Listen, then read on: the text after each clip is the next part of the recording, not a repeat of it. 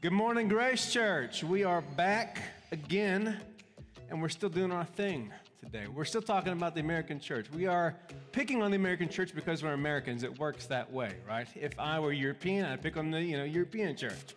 If I were South American, I'd pick on the South American church. We can pick on the church that we belong to. It's our tribe anyway, right? So we can be critical to ourselves because the heart that we have is to grow and to heal the church. Amen. Now, again, this whole thing has an assumption that we need to fix, heal, make whole, make right what's going wrong in the church. If this is the path of the Spirit of God and we have gotten off the path, we need to get back on it. And so each of these weeks, we have a thread that we're kind of pulling on. So this week, I want to talk a little bit about the difference between preachers and pastors. Preachers and pastors. Now, what's interesting is some churches actually just call their pastors preachers, and there's a reason for that. But I plan to open it up just a little bit. Now, I have a cool story. It's a personal story. Two of our kids had birthdays this past month. And so, it kind of puts me in that state where I'm thinking back to when they were born and pre-kids. Amen, hallelujah. Pre-kids, nice and quiet. We could sleep in.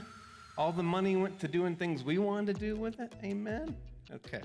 You get the idea. And so at this time, Jude was about to, I think, he was in the womb maybe about 3 months. We were late to find a doctor for Nisa. We were late because I dragged my feet on lots of things. Right, honey?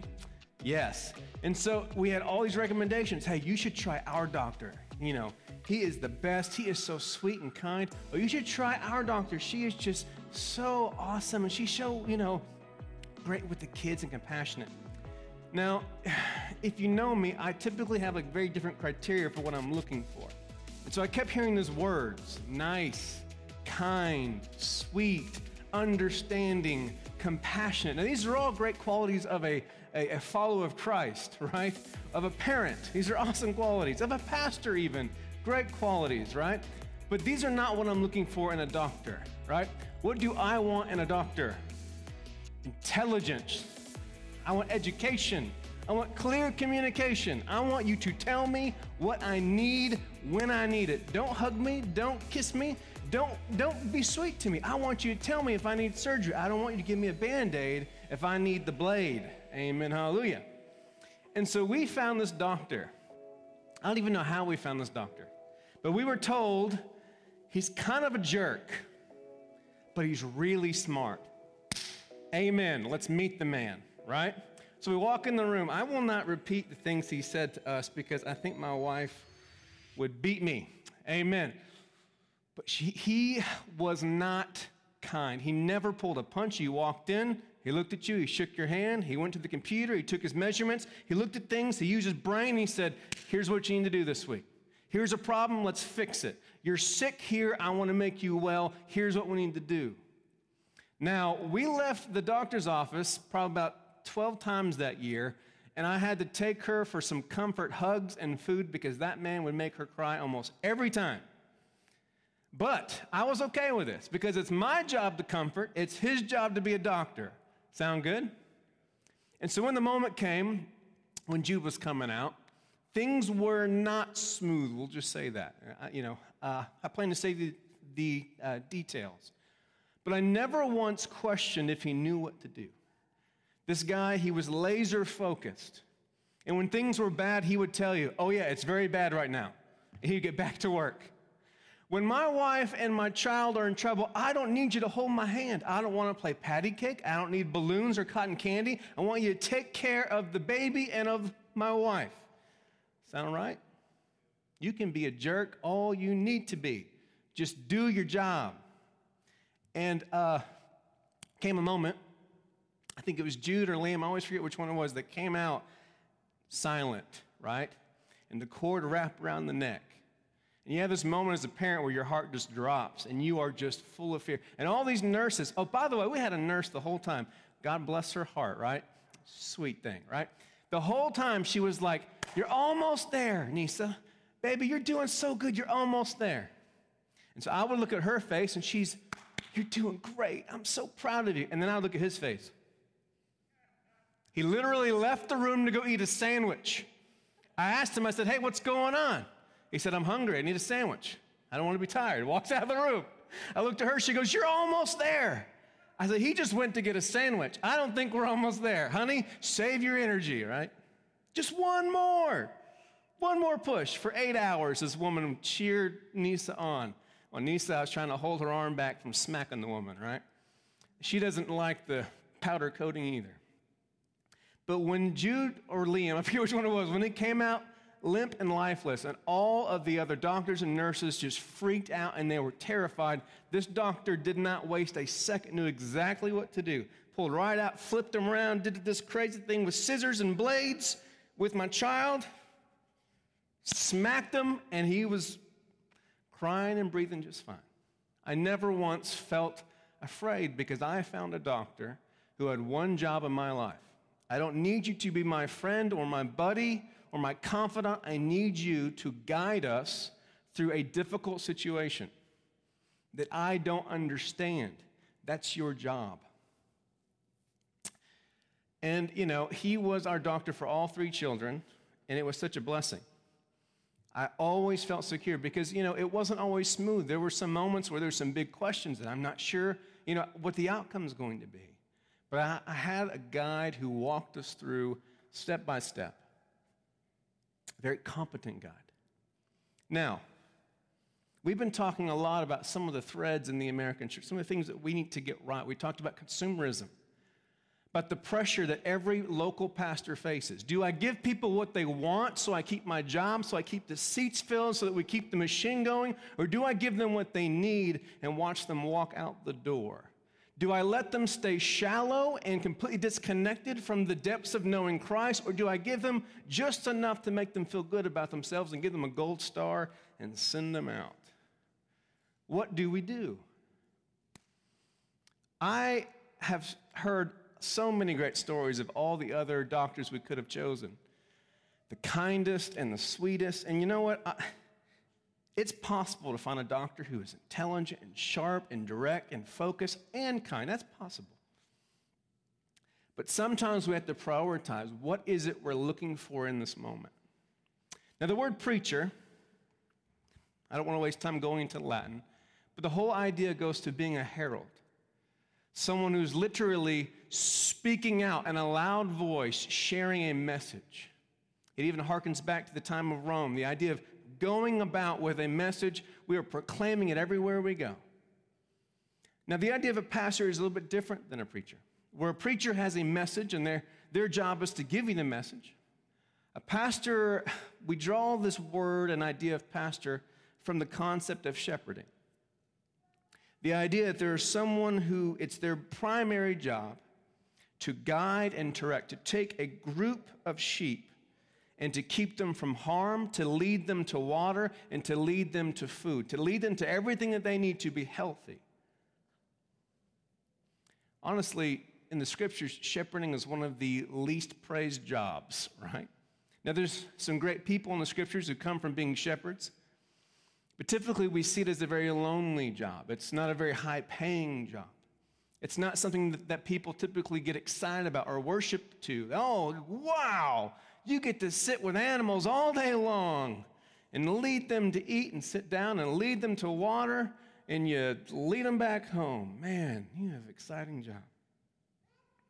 But the idea of this, it has an assumption inside of it. If we need pastors, it means this. There's an assumption. It's that the scriptures and that the Spirit of God assume that we will have a hard time finding food on our own. That we will have a hard time finding water without guidance.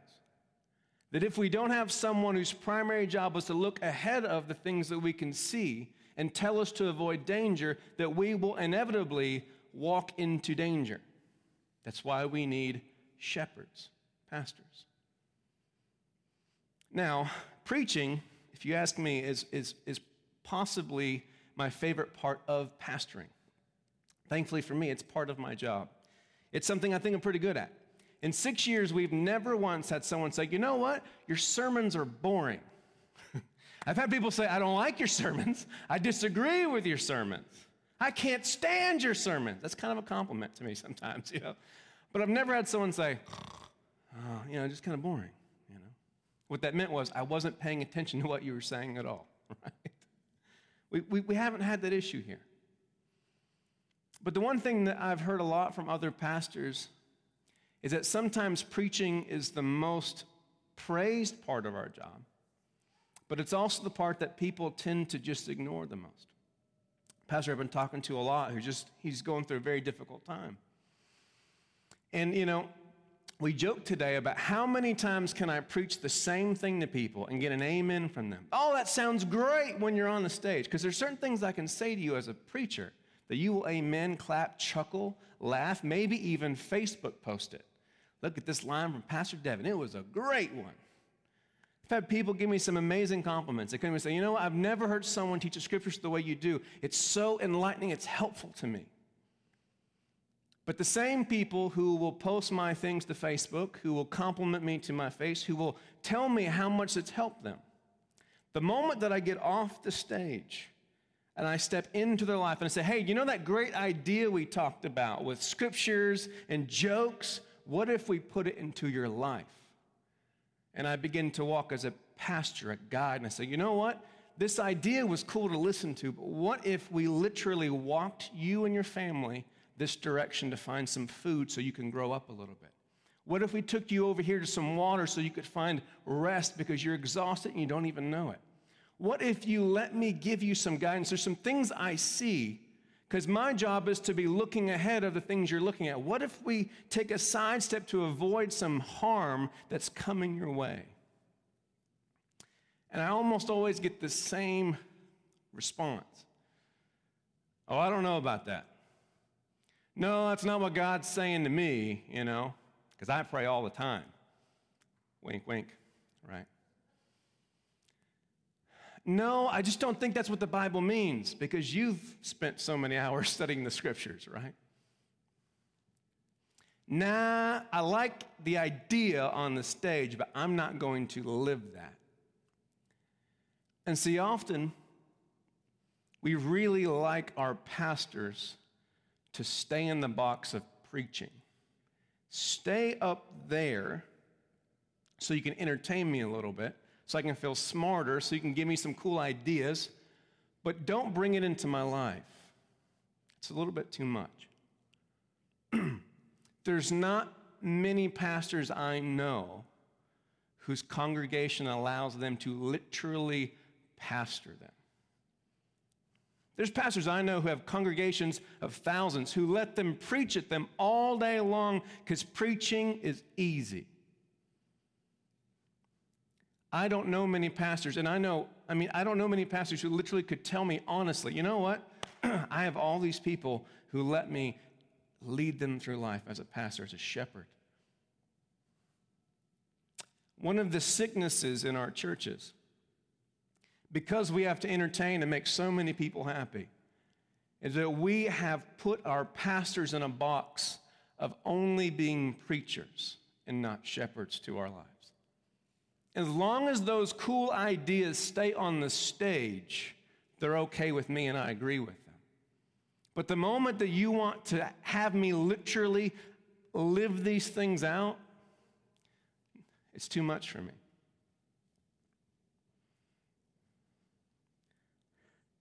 Today I plan to lay out the future plans for Grace Church. We have plans now for the rest of 2020. And here's what's going to happen. I've been preaching for 6 weeks on all of the things in the American church that are flawed, that are leading people astray, that are hurting people, that are causing people to be malnourished spiritually, that are causing us to create all these great seat watchers, but creating few followers of Christ. For 6 weeks, I've had so many people say, this is the best series ever. I've never thought of this. That was so exciting. That's so true. Thank you so much. You're really on to something, Pastor Devin. I love The Edge. It's terrific.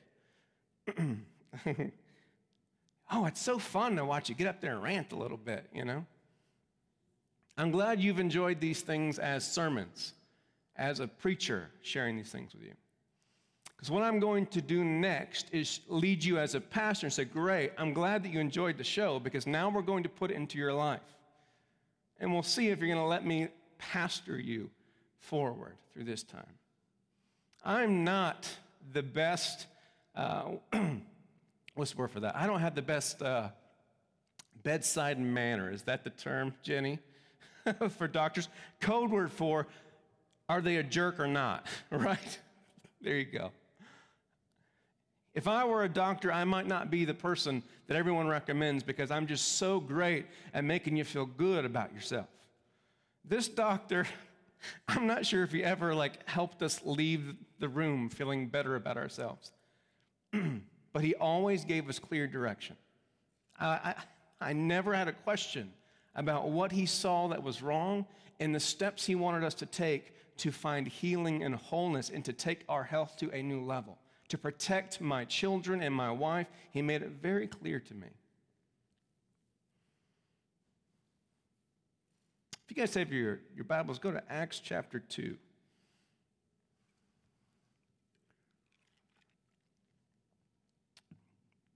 We're going to go to verse 42. It's a famous passage. I'll start it. And so they devoted themselves to the apostles' teachings and to fellowship, to the breaking of bread and to prayer. Everyone was filled with awe at the many wonders and signs performed by the apostles. All the believers were together and had everything in common. They sold property and possessions to give to anyone who had need. Every day they continued to meet together in the temple courts. They broke bread in their homes and ate together with glad and sincere hearts, praising God and enjoying the favor of all the people. And the Lord added to their number daily those who were being saved. Now, it's a key word that starts that passage. The word's devoted. Webster says devoted means to commit by a solemn act. I love that. It's not just by words. Yeah, sure, sounds good, I'll do it. To commit by a solemn act, to take a physical, literal commitment forward in your actions. Or it means this, to give or to direct time, money, or effort to a cause, to an enterprise, or to an activity.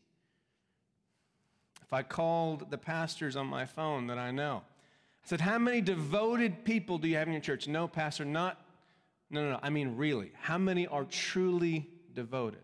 Not just the ones who give you money, not just the ones who give you time, not just the ones who listen to you. How many of them do all of these things? How many of these people are devoted, are zealous? The Cambridge definition used the word zeal. How many people have zeal, are overexcited and all in on growing and following Christ? It doesn't matter the size of the church. Most, if they were being genuinely honest, would have 5 to 10 people. They could have a church of 1,000. Maybe 5 to 10 people are fully devoted, are all in on this thing. See, we talk a lot about church and Christ, but the hardest thing for me as someone who spent my entire adult life devoted to learning about Christ and the church and leading people into it is that the one thing that everyone misses about following Jesus or about being a part of the church is that it's an all-in or a nothing type of a thing. They didn't have any concept of someone who was like, yeah, I think I'll come if I don't have anything else going on, man. They're hippies, I guess, you know. You had hippies in Jerusalem, right? Yeah, kind of. It sounds kind of cool. I think I might try it, There's no concept of this. There's cost. There's devotion. There's I'm in or I'm out. But the idea of maybe I'll give you like one Sunday out of 6 or 7. How about that? How's that sound? As we go forward to the rest of 2020, what I'm saying to you is this. I want you to devote yourself, to fully commit yourself to your personal growth. Well, Pastor, I care about my children's growth. That matters more. Well, then start growing. I don't care what we do in this building with youth, kids, nursery. If you don't grow, they will not grow. It doesn't matter what we do. I Oh, well, I'm not sure about that. Okay, great. Well, try this. I want you to tell your kids every day to eat broccoli and to eat salmon, and I want you to go to McDonald's every day. Do it. You eat healthy. I've got the fries and the Big Mac. See how that goes down. Get serious. Devote yourself to spiritual growth and see what happens in your family. Don't lean on anyone else. So what I want you to devote yourself to, what our plan is for the rest of 2020, from here through December, Wednesday nights, we are going to bring back live services. Can you believe it? We'll even have transitions. We'll have people in here. We're going to be meeting on Wednesday nights. Wednesday nights, and the idea here is this. We still need this. In the scriptures, one thing that we see here is there's still a devotion to the temple, meaning as much as we are able, because of course they didn't have COVID during that time, right? We need the energy and the power that comes from the spiritual gifts when they gather in the room, the mature leaders when they speak into our lives, the teaching of the scriptures there is something special about the charismatic experience of worship. It's powerful, and we need that. But I want you to understand this. This is what so many people have been asking me about. When are services coming back? If services were enough to transform your life and your family, they already would have. Stop putting all the weight on something that never transformed your life in the first place. It didn't. There were highs and there were great moments, but this was never meant to carry the weight of your personal walk with God. It was never meant to do that. That's one of the mistakes we've seen in the American church. We put all the weight on this.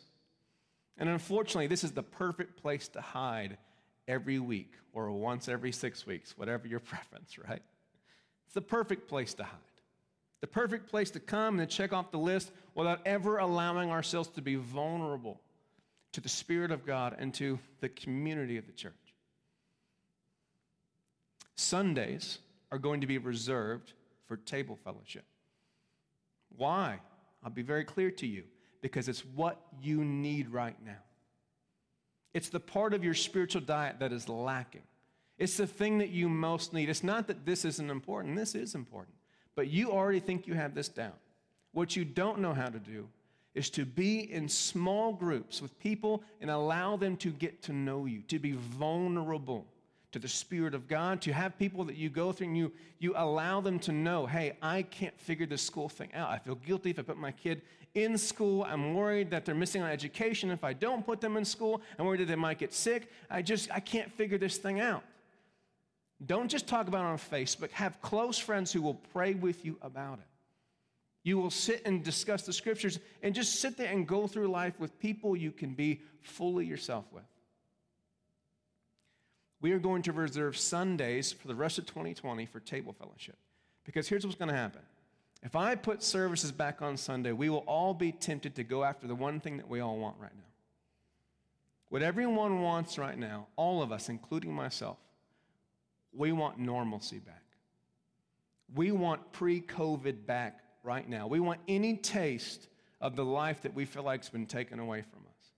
We want it back right now. And that's why we want Sundays so back. The same people who hardly ever came to church are knocking down the doors. Give me Sunday mornings. Give me something normal back. Let me come to a place and not wear a mask. Let me go to a restaurant. Let me go to the movies. Let me get something back that I used to have.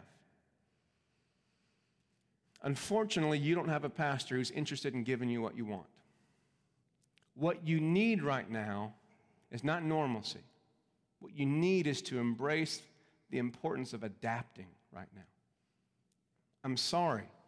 Normal isn't coming back anytime soon. And even if I could give you a piece of normalcy back, this is not a normal time. And normal things are not going to help you through times that are anything but normal. You need to fully commit to adapting, to changing. We had a conversation about this today. Any idea of dieting? There are certain diets that are good for everyday things. But then there are diets that are important if you're going to be facing things that are out of the ordinary.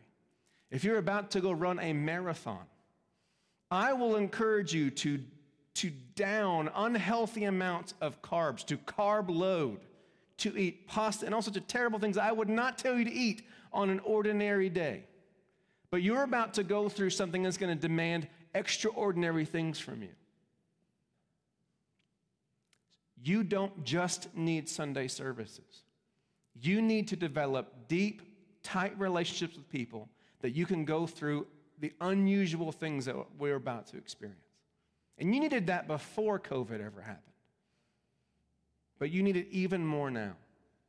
You need people you can talk to, people you can text, you can call. You need to begin forming relationships. And if you don't have them, let us help you start them. You can't make them happen overnight, but you can begin to invest in them.